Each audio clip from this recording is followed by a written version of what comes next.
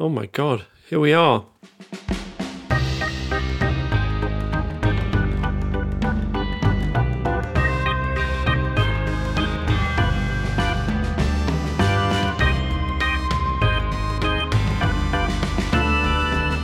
Hello and welcome to the Louis Theroux podcast. Louis Theroux here, standing in for Louis Theroux. This week we have a guest that I've wanted to book for some time, and the stars finally aligned. His name is Ben Elton, comedian, writer, eminence grise of British television, and in particular the alternative comedy wave of the early 80s. Stand-up comedian, did I say that? He's also celebrated for his writing on the TV shows The Young Ones, Blackadder, The Thin Blue Line, and much more recently, Upstart Crow. He's also collaborated with Andrew Lloyd Webber, the composer and musicals guy. Impresario, is that the right term? And Queen with the jukebox musical We Will Rock You. His uncle, I mention this because I know that was a name to conjure with if you studied history. His uncle was the distinguished historian Geoffrey Elton. The name comes up in conversation. Ben lives most of the time in Australia, in Western Australia, in Freo. We had an email exchange. He's like, I'm going to be in Freo. I'm like, oh, where is Freo? And he goes, oh, sorry, that's Fremantle. It's what we call it in Australia. Australians like to put O's on the end of words. Oh, yeah, mate, I loved your doco. I watched it in the Arvo. Arvo's afternoon, isn't it? It was Brillo. I can't think. They do like to add O's on the ends of nouns, which is fine. I like doing that too. Okay, and now for the obligatory offensive and discriminatory language alert. We'll also be discussing many of the usual themes, reflecting the darkness of life and the misery of human existence. Ben was in London when we spoke, but perversely, my family commitments prevented me from seeing him in person, so I ended up speaking remotely. I was at home, Ben was in his hotel, and Paul was with Ben, having provided him with the necessary gear and holding his hand through the process.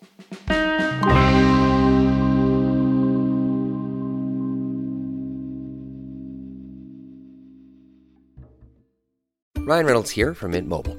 With the price of just about everything going up during inflation, we thought we'd bring our prices down. So to help us, we brought in a reverse auctioneer, which is apparently a thing. Mint Mobile Unlimited Premium Wireless. How to get 30, 30, bit to get 30, bit to get 20, 20, 20, bit to get 20, 20, bit to get 15, 15, 15, 15, just $15 a month? Sold! Give it a try at mintmobile.com/switch. $45 up front for 3 months plus taxes and fees. Promo rate for new customers for limited time. Unlimited more than 40 gigabytes per month. Slows full terms at mintmobile.com. This episode is brought to you by Visit Myrtle Beach. You know what's better than getting away to a beach? Getting together at the beach. Myrtle Beach, South Carolina. They've got over 2,000 restaurants, live music playing all day and night, and endless attractions. This place was made for playing hard and beaching easy. Welcome to 60 Miles where you belong. The beach. Myrtle Beach, South Carolina. Plan your trip at visitmyrtlebeach.com. There he is. Right, I'm going to set up in the other room. But if you want to start... Let's just do it. We should definitely do it. What else? What else are we going to do? Okay, nice to see you again, Lou. Nice to see you, Ben. Thanks for doing this. We've only met a couple of times. Once was at this Radio Times covers party. We were both on the cover of the Radio Times. It's not a brag. I was going to say we're both on the piss, which we certainly were. Hitting the Prosecco quite hard in the company of Michael Palin. Name drop. And then the other time was at a screening for David Baddiel's Jews Don't Count film. That's right.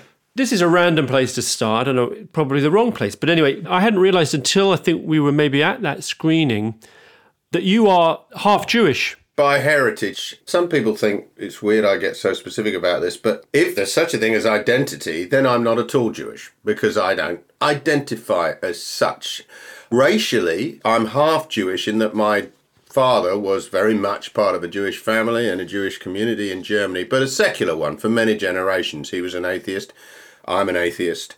I don't subscribe to any faith. Doesn't mean I don't have faith. Oh, you got to have faith, but certainly not any organised religion. So I don't consider myself Jewish, but I'm perfectly happy to tell you where my father came from. Would it be correct to say your dad and his family were refugees? They became refugees for a brief and terrifying period of their lives and the lives of many Jewish people in Europe. It was very difficult, but my grandparents and their two sons were four of the very tiny group of lucky ones who did get out, and they arrived pretty much with nothing, but they got here in 1939 through a lengthy and inspiring story dependent entirely on the kindness of strangers.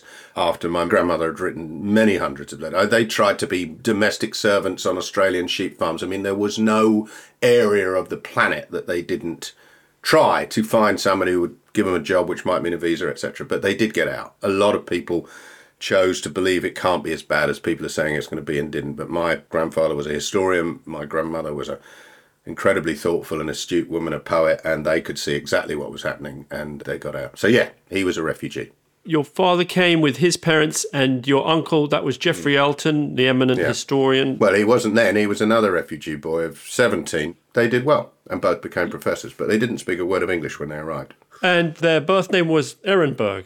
At what point did the name change come about? My grandparents never changed their name. They remained Victor and Eva Ehrenberg till they died, living in a flat in Hampstead in the 70s. I don't think my dad and uncle were considering changing their name. Actually, my uncle was basically ordered to change his name when he joined the army. And early on, they basically said, you know, you're Jewish, you speak German, you've got a Jewish name.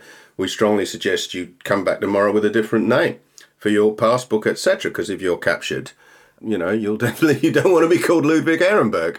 And my uncle went back to his barrack or whatever and thought about it, decided to keep the initials, GE, and opted for Geoffrey Elton. And my dad, who was much younger and so wasn't in the army, decided to go with it. So the two boys, already determined to be British, decided that they would change their name. And that's why I'm an Elton. By the way, let me say, not just you've written 16 hugely successful books, but created some of the most memorable and brilliant TV of modern times, including 2 series at least, which is no exaggeration to call cultural landmarks. I'm thinking obviously principally of The Young Ones and Blackadder. One of the things in very pleasurably going back over some of the older programs, some of the newer ones as well that you've made, I sort of noticed, wow, you are kind of a perfect candidate for Hollywood success. And I wondered whether you'd spent much time over there and how far down the road of kind of LA-based success you'd gone. My son, when he was 11, so out of the blue said to me, Dad, you know, you and I have got something in common. I said, what's that? He said, neither of us have made it in America, which I thought was pretty funny for an 11-year-old. Look, it's a big thing in our business, less so now. Finally, there's a little bit of internationalism in streaming Netflix, you know, suddenly like, hey, the Koreans and the Norwegians are suddenly punching above their weight. Who knew or whatever. But for a very long time, we all know that, you know, the epicenter of global entertainment was America, was principally Hollywood, etc. And I'm not going to deny, of course, it would have been nice to make it there. But you have to put the hours in, and I didn't do that. I've always been a bit of a sole trader. I kind of get involved in the things I want to get involved in. I've always been able to earn enough to do that. That's a real privilege. And that's very focused. And America, I think, is a much more organised industry. They have writers' rooms, they have showrunners. They always have had. They're very producer-led. We're getting more like that. But in the old days, our industry was much more cottage industry. And it really was kind of artist-led, you know. I mean, people came up with ideas and sort of bumbling sort of lovelies at the BBC kind of let you get on with them, if you were lucky, as I was.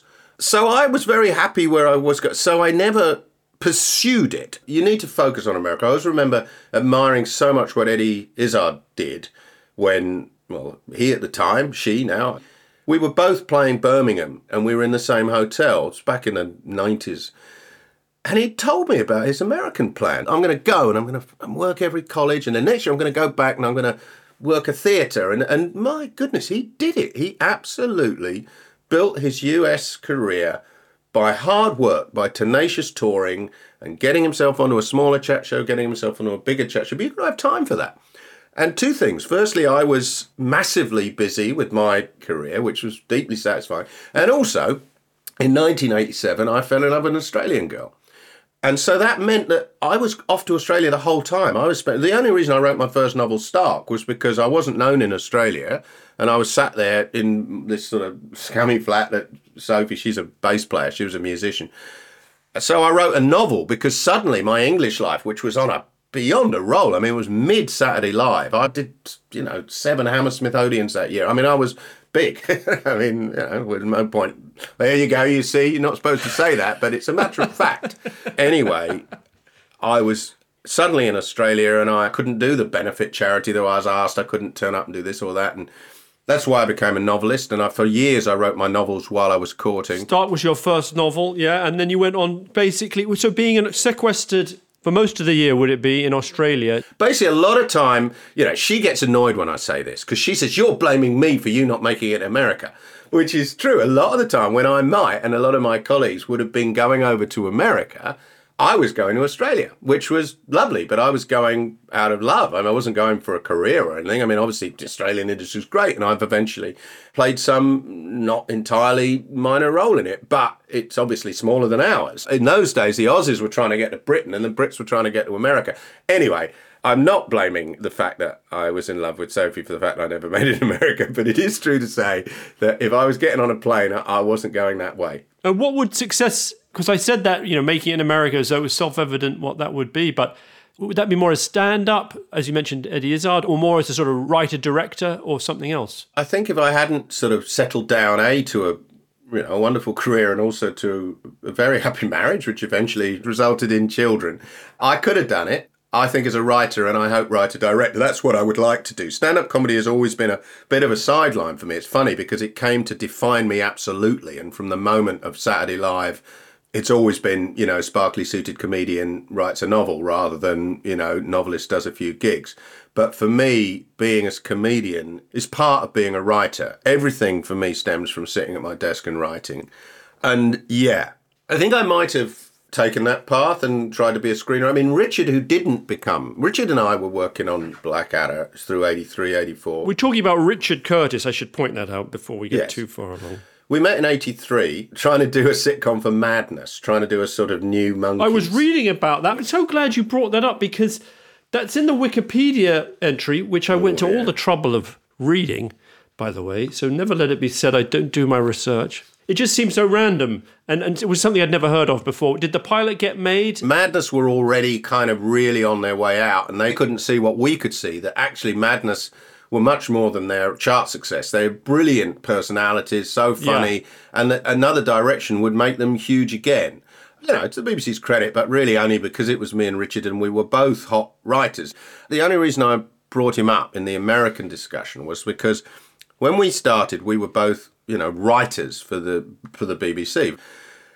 Then, out of the blue, in 1986, I went on Saturday Live. Richard was never a performer. He does a bloody good speech, I can assure you of that, but he's never been a performer. I know this sounds ridiculous, but we have quite a young audience, I like to imagine. I don't think that's... They won't be listening to this then. But no, Richard Curtis, who everyone will know from his incredibly successful films, which include Notting Hill, Love Actually, Notting Hill, yeah. And his work with charity. He's the prima mobile. Can I use that? Comic relief. Absolutely. Prima mobile. That's what he is, and he should get full credit for it. So the point I'll get, sorry, I do tend to gabble on a bit. The reason I brought him up was that there we were. I'd done the young ones. He'd done this first Blackadder, and then Richard rang me out of the blue. I'd never met him and said, why don't we look at working together? And I've got this idea for Madness. So that's how we met, and we had a little bash, and it didn't work. But it led to, quite soon after that, Richard saying, look, we did the first series of Blackadder. It was great in some ways, but it didn't work in other ways. And why don't we try and write it together, you and I? And that was Blackadder 2. Now, the only reason I brought this up is because we got even more successful with that, 2 young writers. And then in 1986, I became famous as a comic. Saturday Night Live. In 86, so had you not been doing much stand-up comedy before? I had, but I'd never had a TV break. I waited a long time. Everybody thought I was the little farty mate, Rick's little writer's mate. Rick Mail.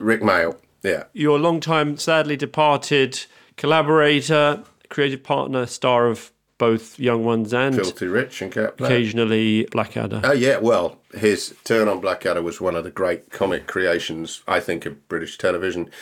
The point of me bringing it up was that I suddenly became quite late. I'd been a comic for a long time, but there had been quite a lot of resistance to me getting a break. And it literally overnight, I became famous. I mean, pre-internet, when there was only 3 channels or 4 channels.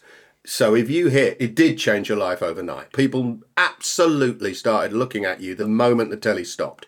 That changed my life. I then became also a comedian, and that diverted me from my principal task, which was writing. And Richard, of course, who didn't have such a diversion, carried on writing and had the focus to sit down and not only write, but develop first The Tall Guy and then famously 4 Weddings and a Funeral. The Tall Guy with Jeff Goldblum and Emma Thompson was in it before she was famous. It was quite funny. It was funny. He was making a musical about the Elephant Man. Yeah, Rowan Atkinson is a sort of fictitious musical theatre star who stars in a musical about the Elephant Man. It's a sort of Springtime for Hitler sort of joke. It was great fun. But the point I'm making is that had I not been booked for Friday Live, perhaps I would have focused more, and I would have thought maybe I can write a screenplay. I don't say this with any regret. I mean, I love stand-up comedy. It's a great medium for ideas. It's my privilege that that's one area I can appeal directly to the imaginations of an audience without actors, without sets, etc., etc. Similar thing to being a novelist, but the road is a funny thing. I was listening to you, Frankie Boyle. I don't listen to podcasts much, but I've listened to 2 of yours. We've got a lot in common.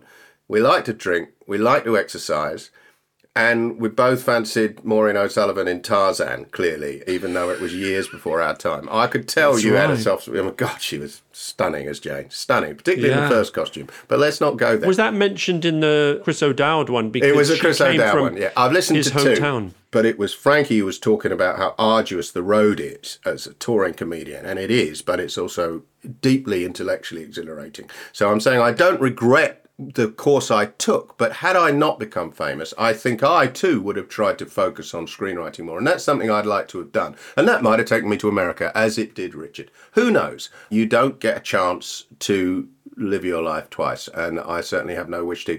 I wouldn't do anything different because I might fuck up what I've got. On the subject of being on the road, one thing Frankie Boyle had said when I talked to him was he found the experience of being on the road arduous, but in terms of being on stage, he said he got no nerves. Like he was just clicked into it. There was no part of it that he felt the least bit apprehensive about. And I wondered whether that was the case with you. No, that's not quite the case. He said he's better at it now. I only listened to it yesterday. I mean, forgive me. All right, for you'll catching remember up, it better. What did he say? Frankie said when he'd started doing it, it was truly terrifying to a point where you're physically sort of can't breathe. You're literally in the toilet, you know. The first jokes I ever wrote, and this was in the early 80s, was that Mother Nature has located the nervous system right next to the digestive system. The arsehole of a stand-up comedian ages at twice the speed of the rest of his or her body. I may be only 25, but my bum can remember the war. That was my shitting yourself joke. And take note that I did say his or her body, even then.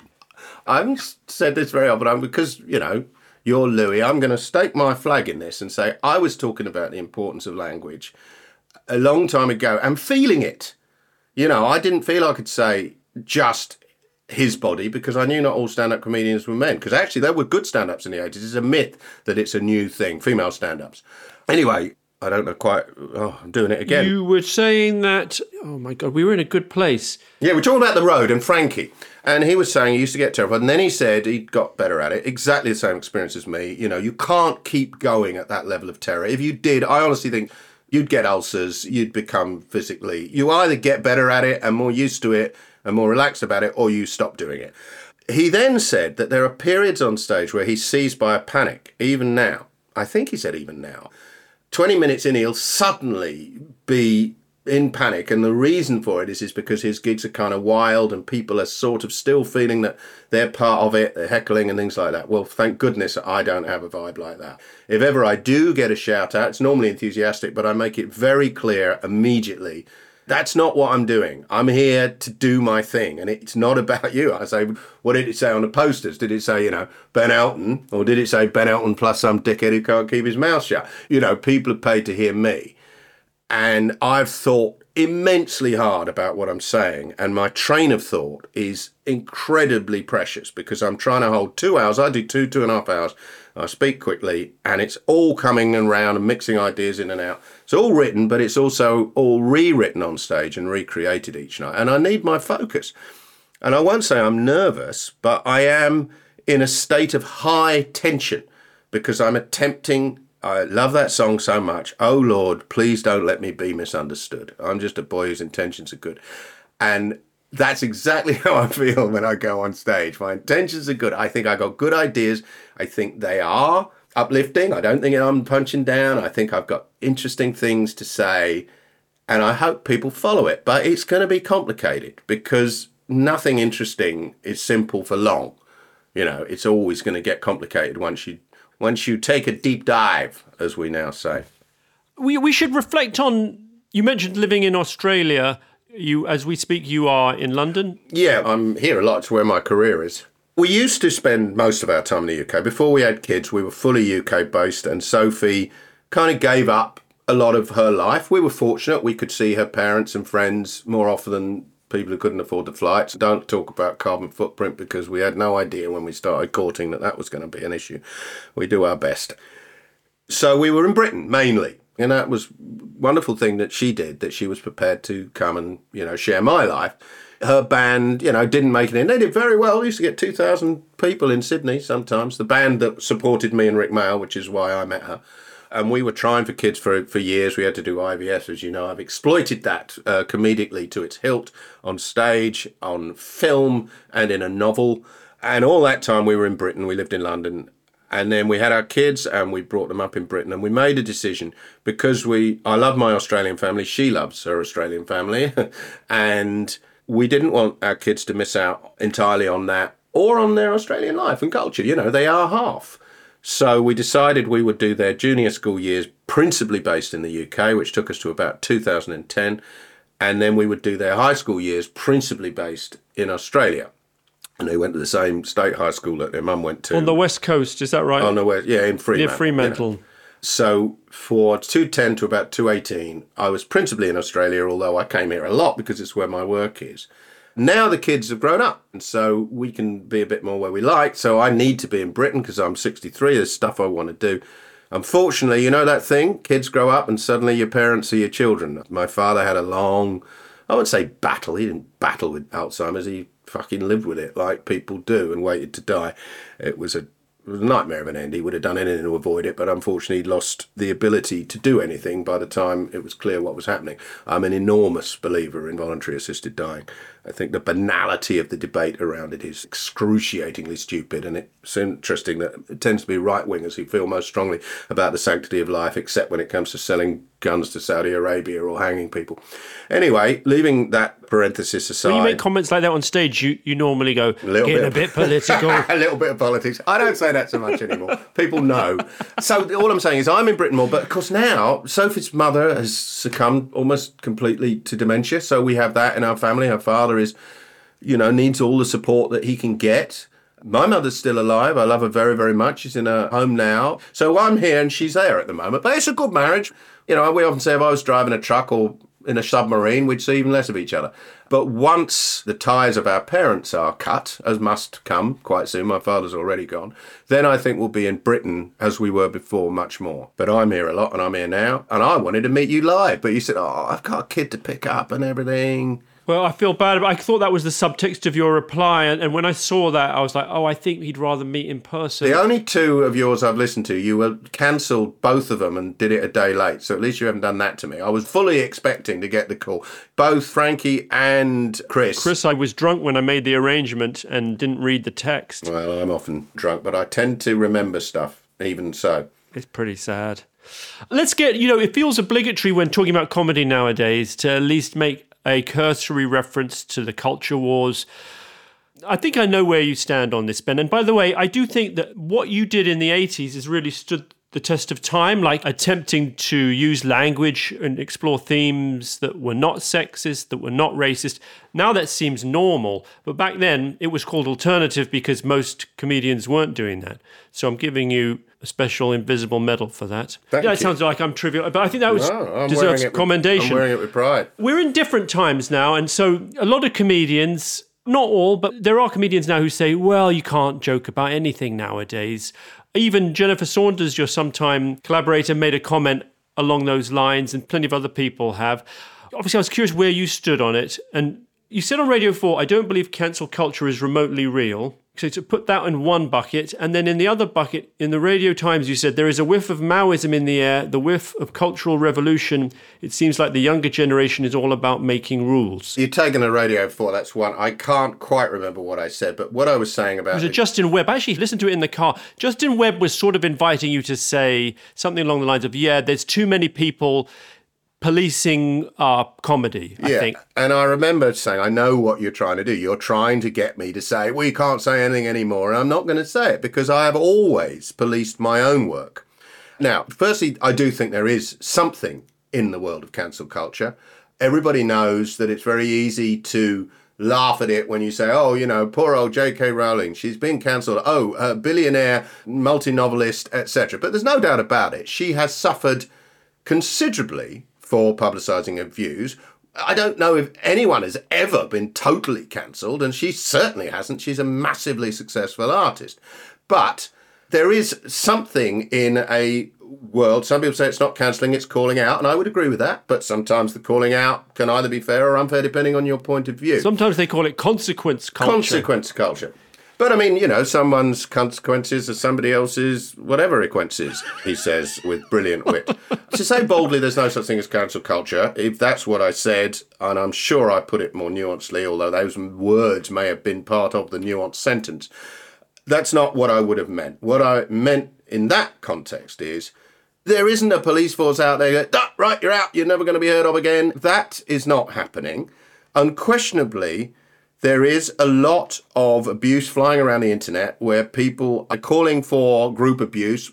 I don't want anyone to go to this theatre. Do you know someone's coming to this theatre that I don't like, etc. That's going on. And to a certain extent, that's affecting people's careers and lives. And sometimes it may be considered they deserve it and sometimes not. But the idea that you just get zapped is not the case. And on the whole, I think it is mainly a right-wing trope. I think it is something the Daily Mail loves to go on about, that nobody's allowed to say anything. And if they do, this weird world of wokeism will see them off. And I don't see any evidence of that. What we are seeing is people getting bullied on the internet from all sides.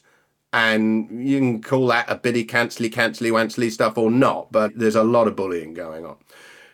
The much more interesting debate, aside from whether or not a Twitter storm can fuck you up or not, and it can certainly hurt, I got only ever in one. And Sophie was so angry with me because I was doing my last stand-up tour and I did some press in Scotland, and of course, inevitably, they get straight on to, you know, where do you stand on independence, Mr. Elton, and et cetera, et cetera. And I made what I thought was innocuous and in context quite well-balanced point about why I can absolutely understand, looking at the Westminster governments of the last 15 years, you know, why there's a massive thirst for independence in Scotland. And if were I to be Scottish, I would probably be doing my best to sever links with Westminster, which seems to be permanently Tory, and a Tory party which is drifting further and further into madness. They've seen what Trump has achieved by sheer brutal mendacity and an almost, well, certainly a sociopathic, perhaps pathological denial of truth and denial of any level of personal standards. They've seen what they can do, and Johnson took the baton and ran with it with a posher accent, so it didn't look quite so scary. And if I was Scottish, bloody hell, I'd want as far out of that as I can. I made the point that Scotland's had Tory majorities in the past. The SNP was once a Conservative-leaning party, so you can't guarantee that it won't happen in your own little backyard once you've got rid of the big backyard. But I also said, personally, I believe in class politics, money politics. I think money and international capitalism, and in particular, unregulated capitalism, is the engine of inequality and the engine of the ills that we are facing. It's financing these disgusting people like Johnson and Trump, but you could get rid of them, you're still going to have unfettered market-driven capitalism, which is without a conscience. Anyway, and I said, I'm suspicious of politics based on geography. Well, this is a long way of me getting to the point. I made this point, and it was the Sun on Sunday. Ben comes out against independence. And I stand by my point. I'm still suspicious of politics based on geography. I believe the people of Liverpool and Birmingham and London have as much in common with the people of Glasgow than they do with the people in the city who are controlling everybody's lives, whatever. Anyway, so I wake up, Sophie rings me, so what the fuck have you said? She said there's like 200 tweets. You know, Ben, keep out of Scotland, go back to Australia. You know, you're multi-millionaire Englishman, etc. And one of them said, I'm going to go stand outside his gig in Aberdeen and beat the shit out of it. And she was like, you've got to get security. Basically, a weaponised call out, let's get this person, can happen. And it's, as I say, it's the only time it's happened to me. And it was very brief and nobody did turn up in the car park. But it was a bit, whoa, okay. And that's what happens when you get caught in a Twitter storm and it's not pleasant. So, you know, I'm sure everybody of all sorts of political hues have felt that. And often feeling very misunderstood, as I felt. Anyway, back to whether there's such a thing. So we dealt with no, I don't think the cancel thing is quite what the Daily Mail wants you to think it is, but there is a lot of bullying and it can affect careers. Look at Jerry Sadowitz getting his gig cancelled, you know. I thought that was a worrying development. I thought, you know. Jerry Sadowitz, Scottish comedian going back to the probably alternative era of the early 80s. Well, to the days when he did good 20 minutes slagging me off. They all have, Louis. They all have. Well, he did a bit about you as well. Oh, my vicious. He was on the front of Time Out throttling my spitting image puppet. Rick Mail bought a copy and had it framed for me. Are you serious? They all fucking had a go at me, mate. Who else had a go at you? Oh, I'm not going to list them because the list's too long, but they're famous names. But anyway, look, Jerry said, let's not get on to people having a go at me because I've been very fortunate in so many ways. That sounded so insincere. No, I have. But every time I'm asked to talk about critics, be they fellow comedians or newspaper, whatever, it always comes out as he's very defensive. A lot of people say you're a hypocritical shit. What do you think about that? And he's very defensive in his answers, so I don't answer those things anymore.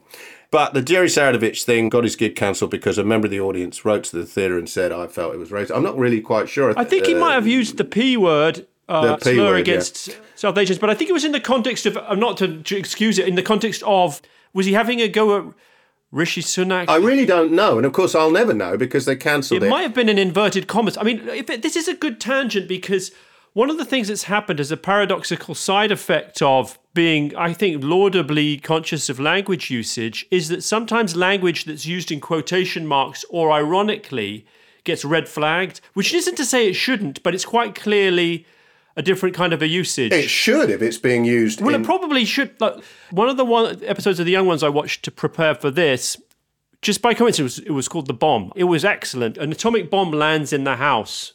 I think you remember the one I'm talking about. You wrote it. It's a bird egg in the end. In the end, a little bird hatches out of it. Yeah. And halfway through, they kind of, for no reason, segue into a kind of Dean Martin pastiche on a golf course. And Nigel Planer, who plays Neil, he starts singing. It's funny. I mean, it worked for me. It wasn't funny. You didn't like that bit? Not that bit, no. But anyway, no, look, that's just my opinion, isn't it? Anyway, I did my best with it. I think I just liked anything that felt like it was disrupting the normal beats of a comedy, like while also scratching the itch of it feeling like you believe the characters and there's a bit of a story. But the point I was going to make, there's one bit where some old ladies are vandalising a phone box and one of the bits of graffiti on the phone box is a racial epithet aimed at black people.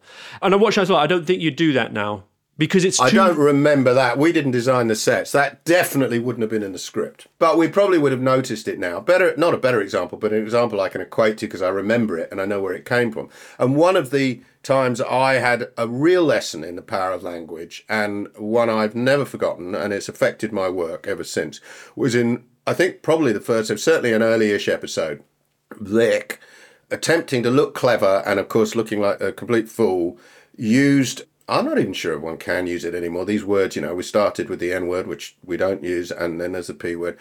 I can say this because I wrote a whole novel based around it. So Rick said, "Oh, Vivian, what are you? A spasmo?" I saw that. Yeah, that was in The Bomb as well, funnily enough. There was so much unwitting, of course nobody thought it through. Oh, are you saying this person's got cerebral palsy? But of course it was an insult to people who communicate differently and motor differently.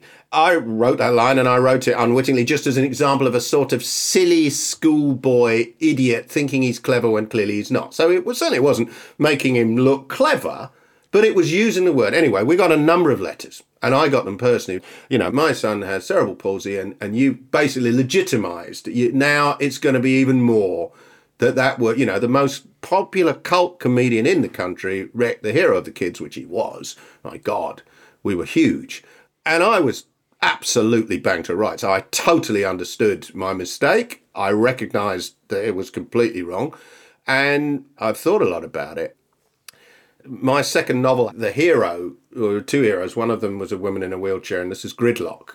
The other one was a person with severe cerebral palsy, making his communication extremely difficult and his movement difficult, but his brain, because some cerebral palsy affects the cognitive powers and some doesn't. And I met someone outside a stage door who had immense physical differences and was very hard to understand for me. But I did eventually realise that he was a PhD in maths, and it made me think how easy it would have been to underestimate him and not wait for him to say it. And that's why I wrote this character who kind of wins because everyone underestimates him, because people think he must be stupid because in their eyes he kind of looks stupid, and that goes back to the whole use of that as an insult. So yeah, power of language, immensely important. So linking up to Jerry Sadowitz, firstly, I believe all comedians, all artists have a duty to self-censorship, i.e. they're above all to their own self be true. Don't say something because it'll get a laugh. Say it if you think it's funny.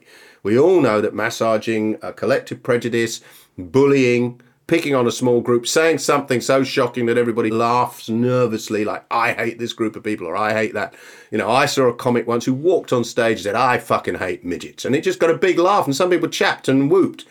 And it clearly wasn't funny. I mean, it really so obviously wasn't funny, but there was, I suppose, something in the supposedly transgressive nature of saying something so awful. I consider that appalling comedy, and I think he should have exercised self-censorship. Would I close his theatre? Would I say, you know, he should be actually properly censored? I think that's a very dangerous route. I've always attempted, and this is why I say I don't have a problem with the current culture, because I'm sticking by what I say. I do a routine about trans, about trying to get my head around it, trying to understand what for me is a startling new set of ideas in contradiction to basically everything I was ever brought up to believe. And I am thinking about it, and I'm thinking it through, and I do a routine about that. And my kids, oh God, you're going to get in trouble. But I didn't, because I think I did it in a sufficiently nuanced and, well, sounds like I'm pissing in my own pocket, so I won't keep going. But what I'm saying is, I don't know what Jerry Sadowitz said. I've never seen his act, except I do know he used to slag me off a lot. But from what I can hear, I think it's very dangerous that they literally closed his show, particularly at the Edinburgh Fringe Festival, which is supposed to be where people supposedly push the boundaries or whatever. And if those boundaries we should are define what we mean by they closed his show. I think what happened was some of the people that worked at the theatre, was it the Pleasance? I don't know who. Said, we're not comfortable with this. They got this complaints. Is the kind of thing you're going to have. We're not working here. Oh, was it the employees? I believe so. Was it like Netflix going against Chappelle? I got the impression the theatre had been written to and they'd been spooked. I think it was comparable. The comparisons are Woody Allen, who had a book that he was going to publish, and then the employees at the publishing house, the younger ones, were saying, like, we don't want any part of this, and if you know, we're not going to work here. Well, far be it from me to condemn collective action. I'm a lifelong trade unionist. I believe absolutely that the only possible way change can be empowered is through workers using their collective right to withdraw their labour, and I abhor the fact that, you know, it has been a Tory project ever since the idea of unions, solidarity first came about, the self-evident fact that nobody's going to help you from above. Every single social progression of any sort or worth that has happened in this country, or indeed any country, has come from pressure from below. You don't get safety at work, you don't get higher wages just because somebody feels nice. You get it because you force it. So I do believe in collective action, but I also believe I don't have to agree with the action. And I think when it's based on a moral zealotry, I think it has to be interrogated. And I think that if they were a group of young people saying, we won't be your ushers if you have this man in the theatre, then I think perhaps they are not sufficiently thinking about what the job of theatre is and what the job of comedians are. That beautiful judgment by the Supreme Court, when the Supreme Court was a beautiful thing. God, Trump's ruined so many things. But there was a judgment on what amendment is it? Freedom of speech, which America's part of the Constitution.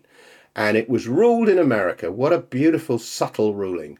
First Amendment rights does not give you the right to shout fire in a crowded theatre.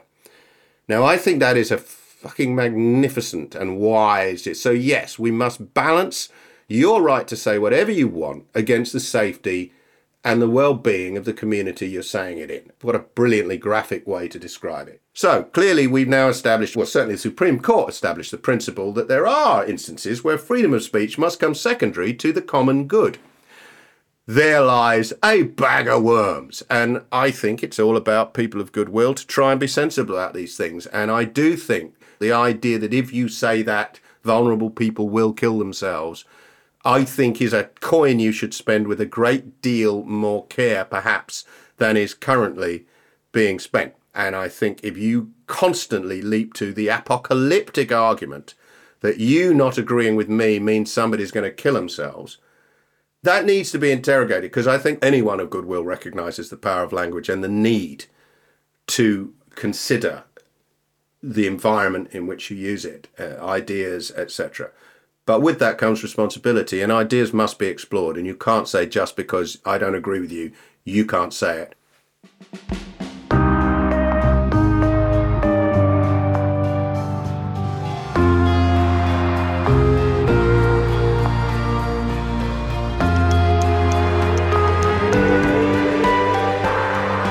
You're listening to the Louis Theroux podcast. Ryan Reynolds here from Mint Mobile. With the price of just about everything going up during inflation, we thought we'd bring our prices down. So to help us, we brought in a reverse auctioneer, which is apparently a thing. Mint Mobile Unlimited Premium Wireless. How to get 30, 30, how to get 30, how to get 20, 20, 20, how to get 20, 20, how to get 15, 15, 15, 15, just $15 a month? Sold! Give it a try at mintmobile.com/switch. $45 up front for 3 months plus taxes and fees. Promo rate for new customers for limited time. Unlimited more than 40 gigabytes per month. Slows full terms at mintmobile.com. This episode is brought to you by Rakuten. Are you ready to shop? Rakuten's Big Give Week is back. Get 15% cash back at hundreds of stores, including headliners, Ulta, Ray-Ban, and Canon. Rakuten is how in-the-know shoppers get the best savings. They shop the brands they love and earn cash back on top of deals during Big Give Week, May 6th to May 13th. The cashback rates are even bigger. I'll be shopping for Adidas and Fenty. You can save on everything you need for summer, like clothing, outdoor gear, and travel. Join today for free and get an extra 10% cashback boost. That's an extra 10% cashback on top of Big Give Week's 15% cashback. You won't see higher cashback rates than these. Go to Rakuten.com or download the Rakuten app. Rakuten. Shoppers get it. Hi, I'm Louis Theroux, and you're listening to the Louis Theroux podcast. And now, back to my conversation with Ben Elton. At the risk of stating the obvious, there's so many dimensions to this whole debate that can be conflated. And I think one of the reasons the phrase cancel culture isn't helpful is because it just wraps them all up into one big, ugly box. And that's what I was saying. That's my Radio 4 comment. Whereas really, I do think there is a narrative, a plausible narrative to do with the idea of a kind of suffocating, ultra-progressive orthodoxy. But there's also a kind of a narrative to do with the idea that anyone has a platform. So we're in a landscape of both, the risk of cancellation and also the impossibility of cancellation. I always think, which comedians do you no longer really hear much from? And I don't know why. Maybe because it's the sort of your vintage a bit, but Jim Davidson, who was a fixture of TV in the 70s and 80s. I was like, I wonder if has he been cancelled or is he just too old and he's not working? Well, it turns out he's got his own channel on YouTube. Yeah, I know. Did you know that? I've seen of it because a friend of mine was on it. Dave Thompson, who played Tinky Winky. Yeah, he played Tinky Winky in what, the Teletubbies? Yeah. Anyway. Oh my God. Sorry, carry on. So we're in this strange sort of de-hierarchized world where you will have a voice. I think that whole Twitter world, I'm not on the socials, and thank God. I mean, I think once they've got the bit between their teeth, there is an absolutism. And my God, if there's one thing we know about human discourse and communication, is that there's no absolutes. It's all shades of grey. I mean, the whole debate about identity is that we're all different. There is no absolutes, no binaries, etc. Well, that should also go with arguments. Now, I don't think there are any circumstances where I would use the N-word, but I wouldn't make a law to say that anybody who does must be categorised with everyone who does, i.e. the racists who still use it. No, surely we have to be more nuanced than that. And I'm afraid social media just doesn't allow for nuance. And it is scary. It's a scary situation. There is an issue with people willfully weaponising out of context, oversimplified ideas that may or may not have been said. Then they've lost any possibility of truth. I talk about it a lot on stage. I say, you can say I'm shit, you can tweet you were bored out of your minds, but don't quote me out of context. That's not fair. You can't take one sentence. This is 2 hours of ideas, and I establish my position, and possibly for comic effect, I might then take a separate position. And if you take that position out of context, that's a wicked and a willfully wicked thing to do. And I don't think people necessarily do it willfully, but it's happening a million times a second on Twitter. Did you watch any of Ricky Gervais's material? I don't watch a lot of stand-up because everyone's dealing with the same ideas, and I like to keep original. I've never watched much stand-up. I'm not that interested in comedy. I mean, I'm quite interested in it.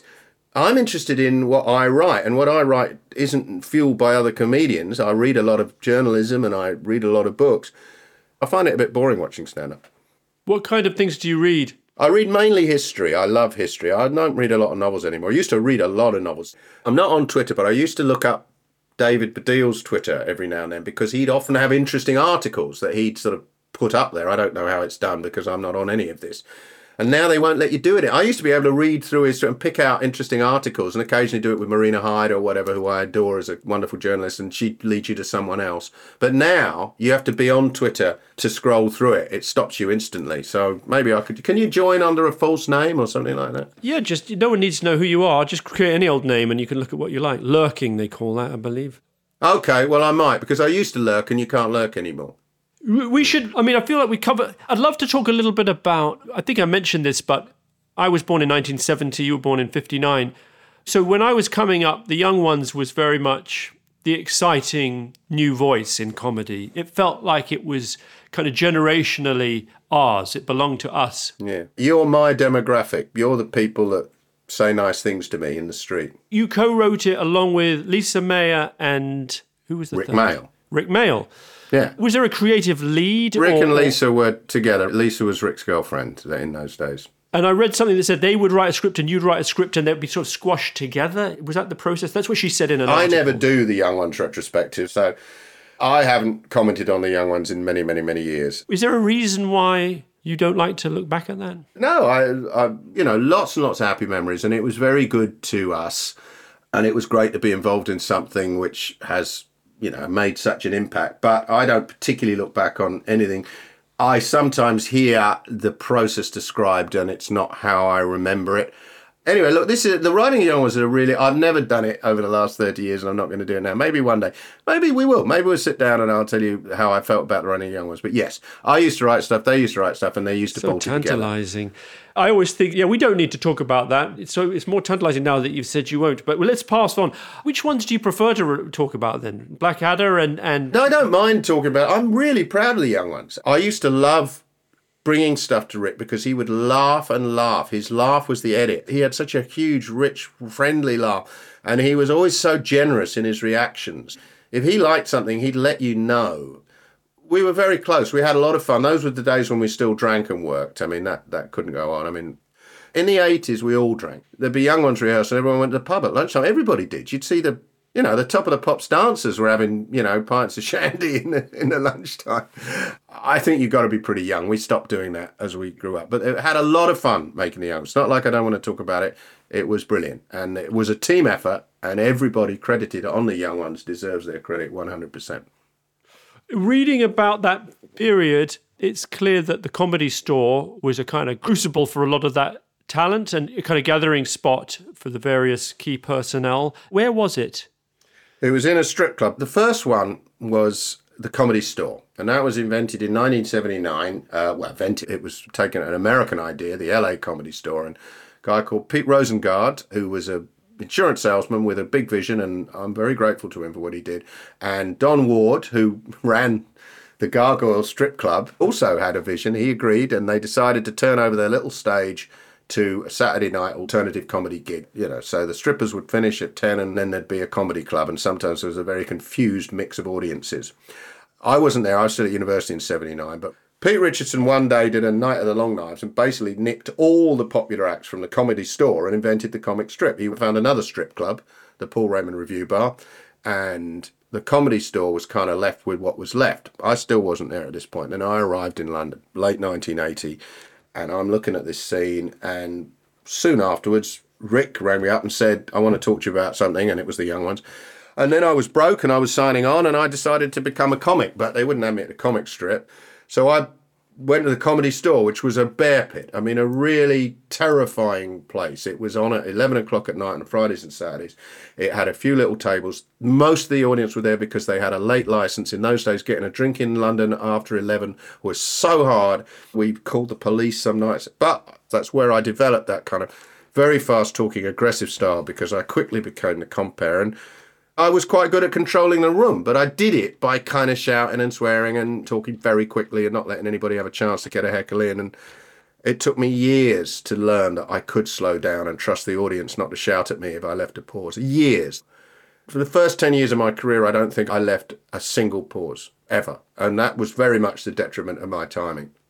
And the reason was because for the year I compared the Comedy Store, you gave them a second. And most of the audience were fine, but there was always 15 blokes somewhere just spoiling for trouble. It was horrible. Absolutely horrible. Not remotely like the Comedy Store is now, which is like with rows of seats and a regular bill and a tourist attraction. Were you conscious of being a kind of analogue to the punk and new wave scene, you know, the comedy version of that musical wave, you know, of rejecting what you saw as a complacent and retrograde mainstream of kind of bigots, well, not bigot, but of entertainers who you didn't like? No, that was very quickly presumed that we were setting ourselves up, me in particular, because I used to talk about sexism and the difference between Carry On, where the women are funny, and Benny Hill, where the women aren't funny. And so there was very quickly this idea that it was a deliberate act of kind of artistic censorship. We were trying to blow them away. That's so not the case. I mean, I actually hugely respect Benny as a comedian. I thought he got lazy and tired, and I didn't like the way his eventual shows went. But my God, his 50s and early 60s work was, he was a Harry Enfield. He was a comedian. He could do any face, any voice. It's extraordinary. And we loved so much of what went before. There was a tweet, I think it was Mark Steele tweeted after Rick died. So to realise just how important Rick was to comedy, you've only got to look at basically this shit that the 25 years that preceded him. Rick loved the 25 years of comedy. Not everything, but most of it. We loved it with the Crazy Gang, the Goons, the Pythons, but also the mainstream. Rick was a Tommy Cooper obsessive. I was, as you perhaps know, Morecambe and Wise fanatic. I loved the two Rons. Dad's Army was my favourite sitcom. So no, I don't think anybody set themselves out to bring anybody down. We set ourselves out to express ourselves. Rick and Abe, their mad surrealism, and for me, the ideas of comedy, like what's funny? I was being funny about people trying to be funny about tits and not being very funny. That was my joke, and it worked. People understood it, even those who weren't aware that perhaps there was a socio-political principle behind it, which is that we live in really a patriarchy in those days. I can remember watching an episode of Man About the House and being shocked, even though I was only 20 or whatever. So Paula Wilcox comes home, and the blonde one, I've forgotten her name, and, oh, you've had a busy day? Yes, I've had a busy day. Oh, I had a journey home. God, I couldn't believe it. I got my bum pinched 20 times. And Paula's line, written by a man, was, oh, can you tell me what number the route was? I'll go on that myself tomorrow. So, all I'm saying is, no, I wasn't trying to cancel the bloke who wrote Man About the House. I love Man About the House. But I also could see what a weirdly fucking misplaced comic concept that was, that a woman would go, oh, I'd love to go on that bussery. Yes, there were some battles. Tarby had a go at me, so I had a go at him, and I kind of regret Jimmy that. Tarbuck, Liverpudlian comedian. I keep forgetting you have international outreach, and also you reach younger people. Here's me. Well, we're trying to translate it for the under-50s. Yeah. So, yes, I did get into a little bit of a, particularly when I got famous, people started having a pop at me, not just my own colleagues, but people like Tarby. He famously had a go. What did he say? He said, no comic can be funny under 40. Strangely enough, he was 40. I thought, well, what's the rest of your career been like? You've been big for 20 years. And Ronnie Barker said you swear too much on and I never did. So, you know, people resented the new lot, and why wouldn't they? It's life. I've tried to avoid resenting new lots myself because I remember feeling it quite a lot. And I had a pop back a few times, and I sort of regret all of that. I haven't slagged off a fellow artist in many years because I know what it feels like. And people presuming they know what you're up to when clearly they don't. But no, long answer yet again, Louis. You have to using up a lot of tape if tape exists. But no, really hand on heart, nobody thought we were an alternative to any individual. It was just a change of attitude, a changing of social mores, perhaps because we were already a multicultural society and a society in which women were demanding. I mean, I remember that wonderful bit of graffiti. There was a book called Spray It Loud, which was pictures of political graffiti from the 80s. And the best one was very famous. It was an advert for, let's say it was a Renault Clio. I know this one. The copy was, if this car was a woman, you'd pinch its bottom. That's right. And the spray was, if this woman was a car, she'd run you over. Do you think, you mentioned Benny Hill, and I want to talk about this gingerly, because there is a sort of narrative, and if you go on Benny Hill's Wikipedia page, there's an old Ben Elton, not section, but there's a couple of paragraphs. I killed Benny Hill. The idea being that you made a couple of statements, maybe there's one bit you did, I don't know how often you did it, maybe just once, and a comment maybe on a chat show where you said, I don't think it's funny at a time when women aren't safe walking in the park to have comedy about a middle-aged or an old man chasing them around naked. And then he was taken off the air. But he wasn't taken off the air because of that. After. I was a fucking 23-year-old comic. I said that on Wogan and I stand by it. I don't think Benny Hill was a rapist and I don't think he was encouraging rape, but he was working in a culture where people weren't noticing extraordinary things. At the same time this show was on, and I called this out on stage, judges were giving judgments where teenage hitchhikers were literally being blamed for wearing miniskirts while hitchhiking. There was a judgment where a man raped his babysitter because his wife was pregnant, and the judge said, well, obviously he wasn't getting any from his wife, so that's a very difficult time for a man, so that's a mitigating circumstance. It's not a joke that we lived in a world where judges would, with impunity, blame women for sexual assault.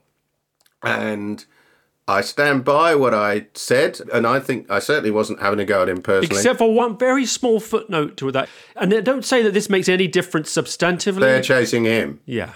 I mean, really, it's a speed stop motion. They're pulling his clothes off. And anyway, the whole Benny Hill show, the point I was making was a wider issue. I was saying not all comedy about jolly sex is sexist.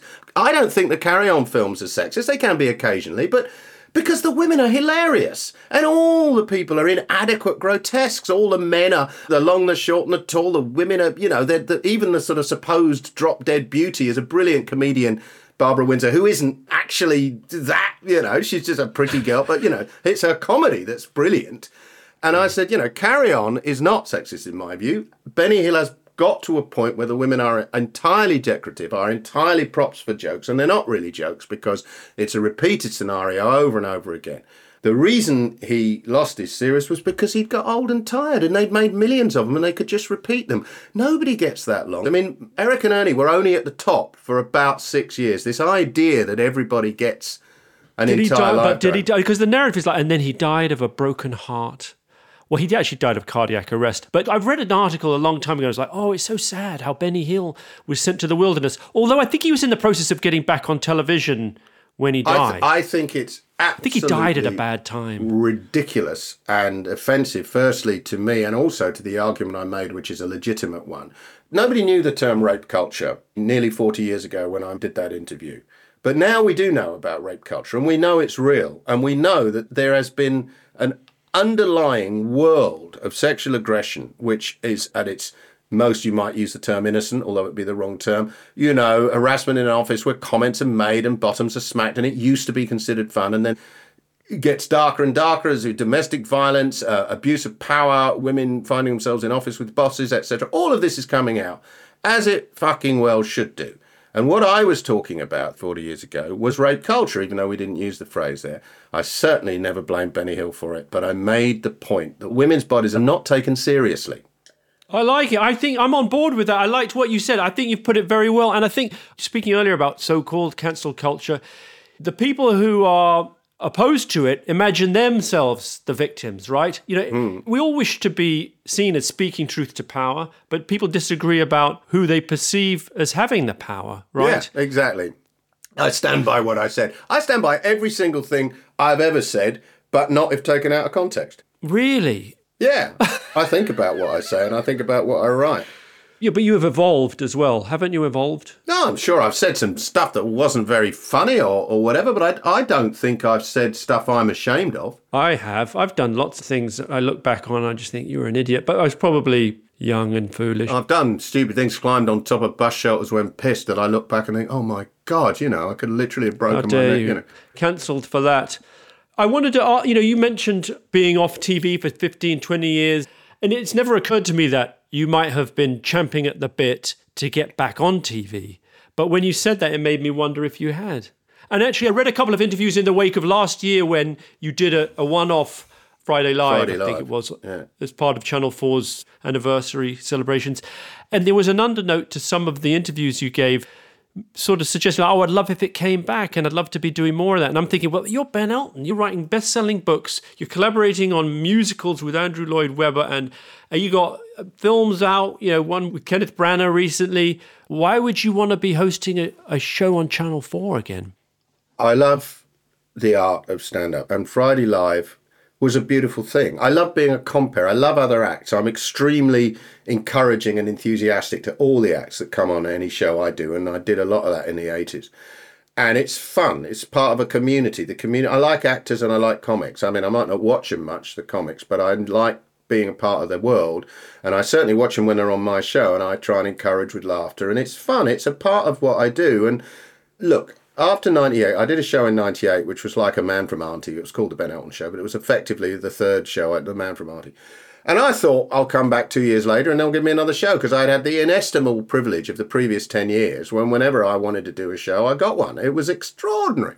It seemed like that's how it is. I'm sure that's how it felt to Benny Hill and Morecambe and Wise. And then I came back in like 2001 or 2 and said, well, I'm ready to do another series now.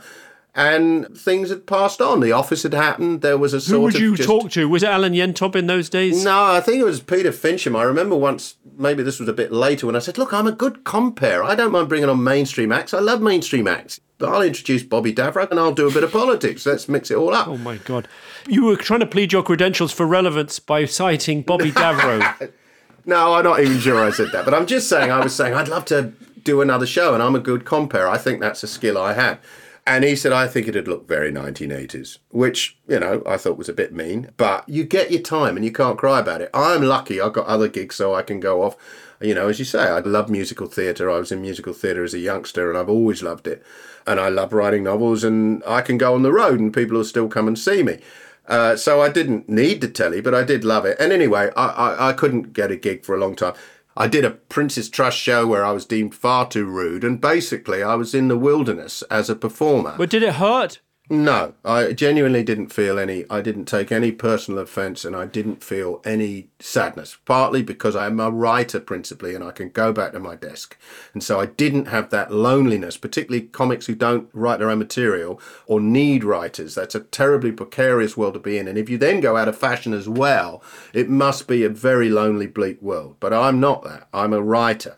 I know the world doesn't owe me a living. I know that Eric and Ernie were already on the slide when Eric died. It happens. If you're lucky enough like me to have 3 or 4 different ways of expressing yourself creatively, you're very fucking lucky, and you should count your blessings and not moan about it. And I knew I was in the wilderness, but everybody goes in the wilderness. There is no career that is without its ups and downs.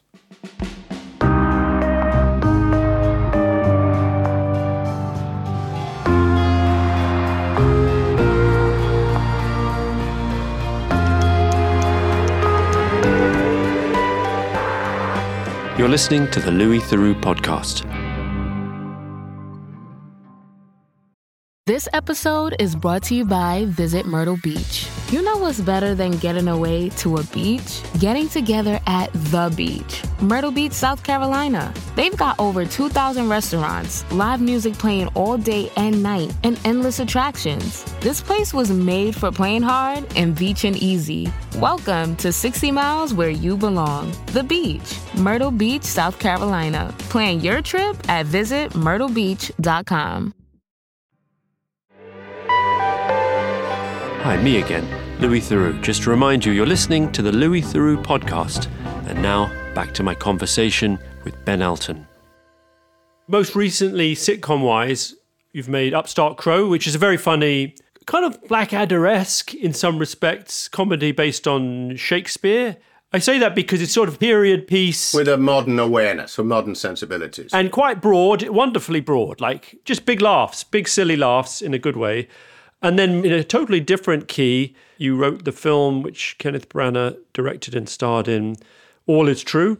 I mean, we could talk a bit about Shakespeare, but what struck me was that when I was watching All Is True last night, it's after he's written his last play and he's sort of gone back to Stratford, and he feels sad about the loss of his son. And he's also sort of pining for some sense of status in the world. And he's visited by an old friend. He's like, he doesn't feel valued. And his friend says, like, you're fucking Shakespeare. What do you care? Like, you wrote King Lear. And he says, I care because it matters. Well, in England, it matters. I have what I have upon my own merit, and for that I am suspect.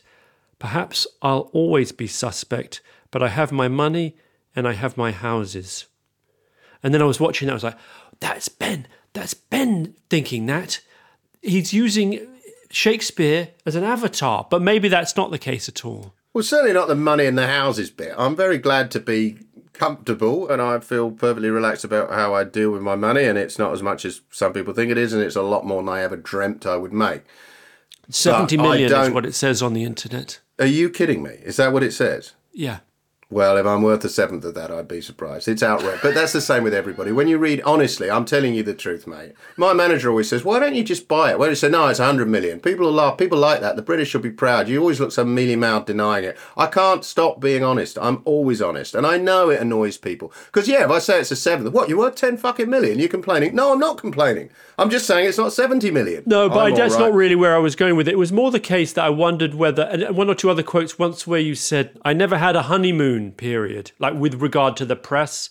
Yeah. And I think you've spoken about having maybe not from your end as such, but an antagonistic relationship with the press and a feeling of maybe just being ill-used somewhat by the press. Yes, but you can't moan about it because then you get told you're oversensitive and you're ungrateful. And, of course, anybody who gets told that they're this or that, it's hurtful. And when it's like a lot of people and there's a general phalanx of opinion and it's been granted the dignity of being in print, and it did go on for a very long time, but it's stopped now. You know, I'm sure I'll still get some more bad reviews, but they're not obvious anymore. It used to be that it just would be, you know, Thin Blue Line, massive popular success. I mean, beyond castigated. Big sitcom, very beloved sitcom. You know, I should be shot. I mean, so I've had a few. We Will Rock You. The Mirror said you should be shot. That's right. But Upstart Crows had good reviews, right? Yes, things have changed. Things have changed, and it's nice. And maybe they were right. Maybe it was all shit until I was 60. Yes, I've had a lot of bad reviews. I've had some good ones. The thing I've always objected to most is the idea that there's some hypocrisy in being successful and standing up and speaking about social values and social justice. And yeah, talking about the fact that I think we'll all be better off if we have a party that sees itself as beholden to the community and not to the individuals that fund it.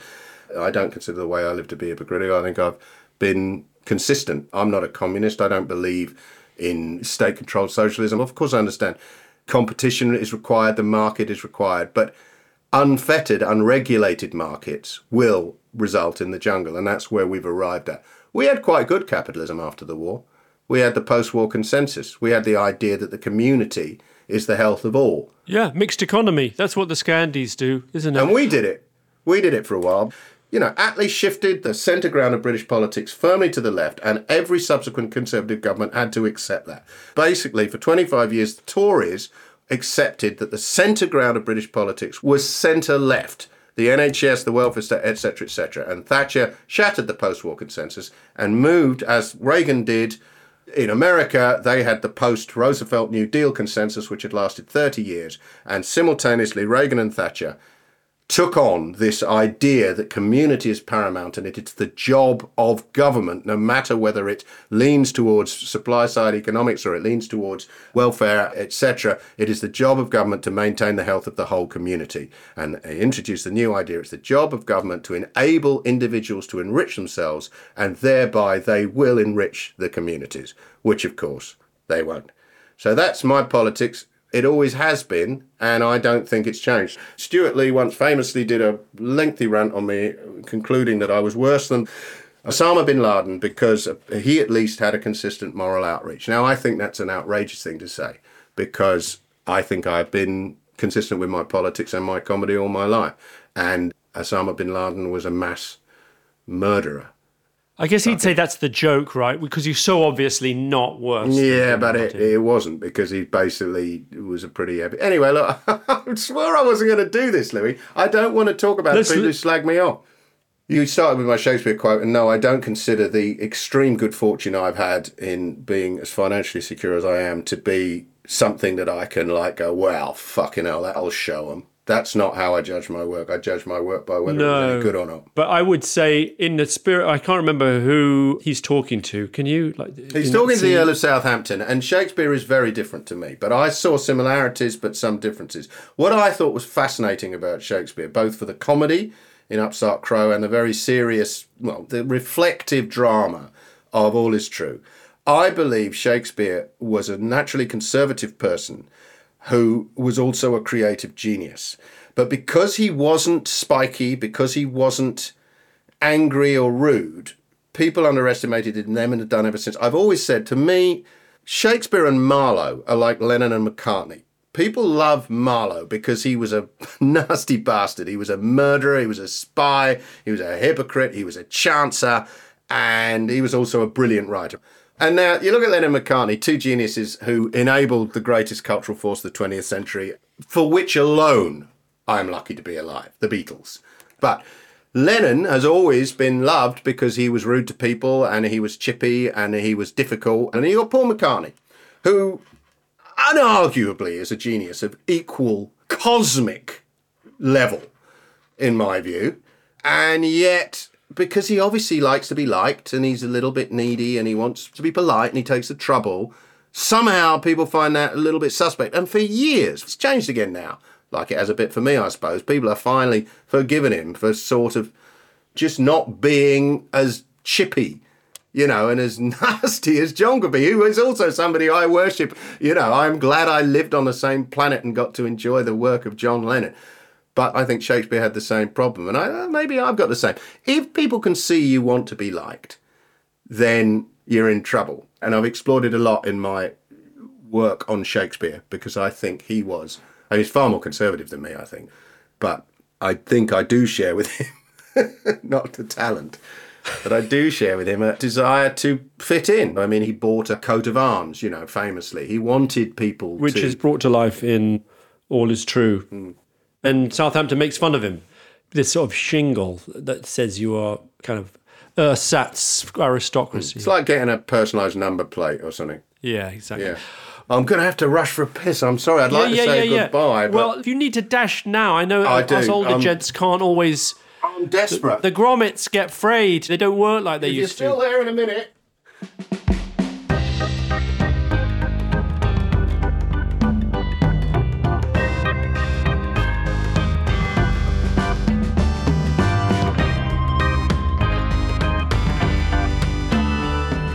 So there you have it. The grommets get frayed. The plumbing doesn't work like it used to. Welcome to middle age.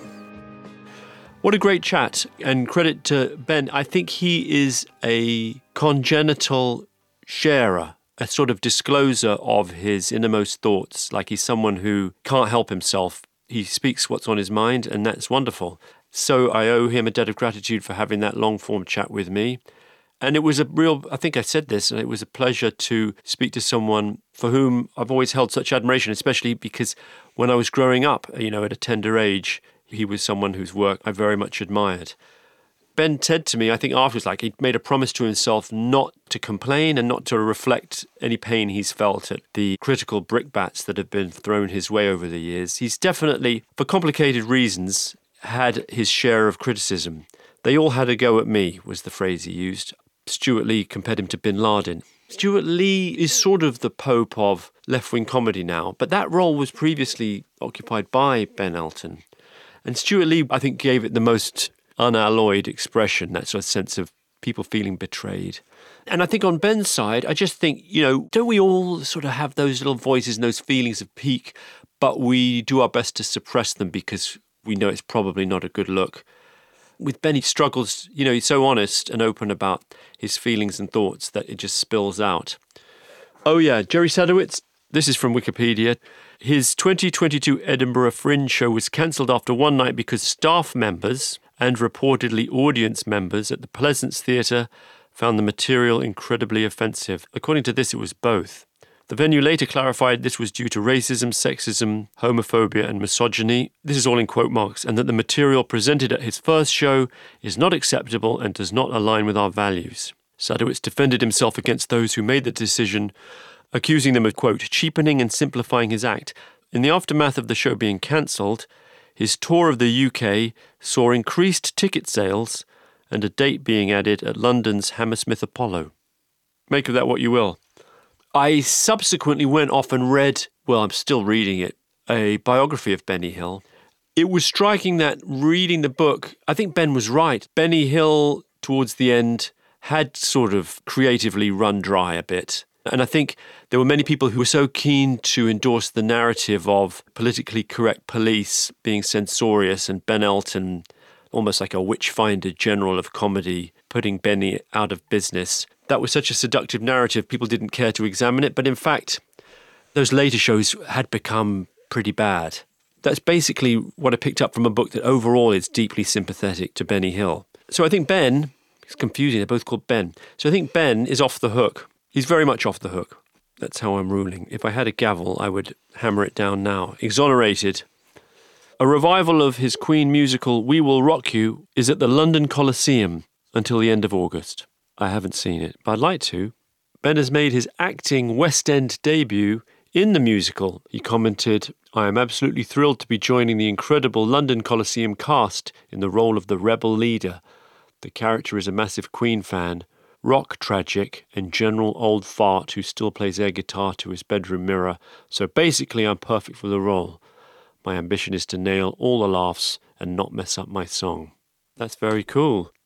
Since we recorded, Ben's Channel 4 show Friday Night Live won a BAFTA. So congratulations for that. He's already won 3 BAFTAs for Best Comedy Series for the Young Ones, Blackadder the 3rd, and Blackadder goes 4th. So there you go, this would be a 4th. I'm trying to think of other Australian words that end in O. Arvo we did. Bottle-O, that's the liquor store. They call it a bottle-O. Salvo, that's what the Salvation Army's called. Smoko, that's a morning break for workers. Servo, nickname given to petrol service stations. There's loads. Biffo, it's a fight. Devo, devastated. Hospo, hospitality. Prego, pregnant. Okay, that's enough. This podo, mate. This podo was produced by Paul Cobraco and Man Al-Yazario. It was exec prodoed by Aaron Filoso. It doesn't really work if the word is long. Special and long overdue mention goes to Nigel Appleton, who mixed and fixed all the episodes in this series, including this one. Sorry, Nigel. It was Paul's fault.